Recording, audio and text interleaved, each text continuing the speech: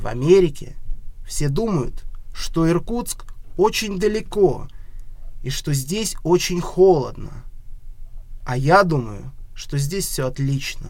Это замечательный город. Очень здесь нравится.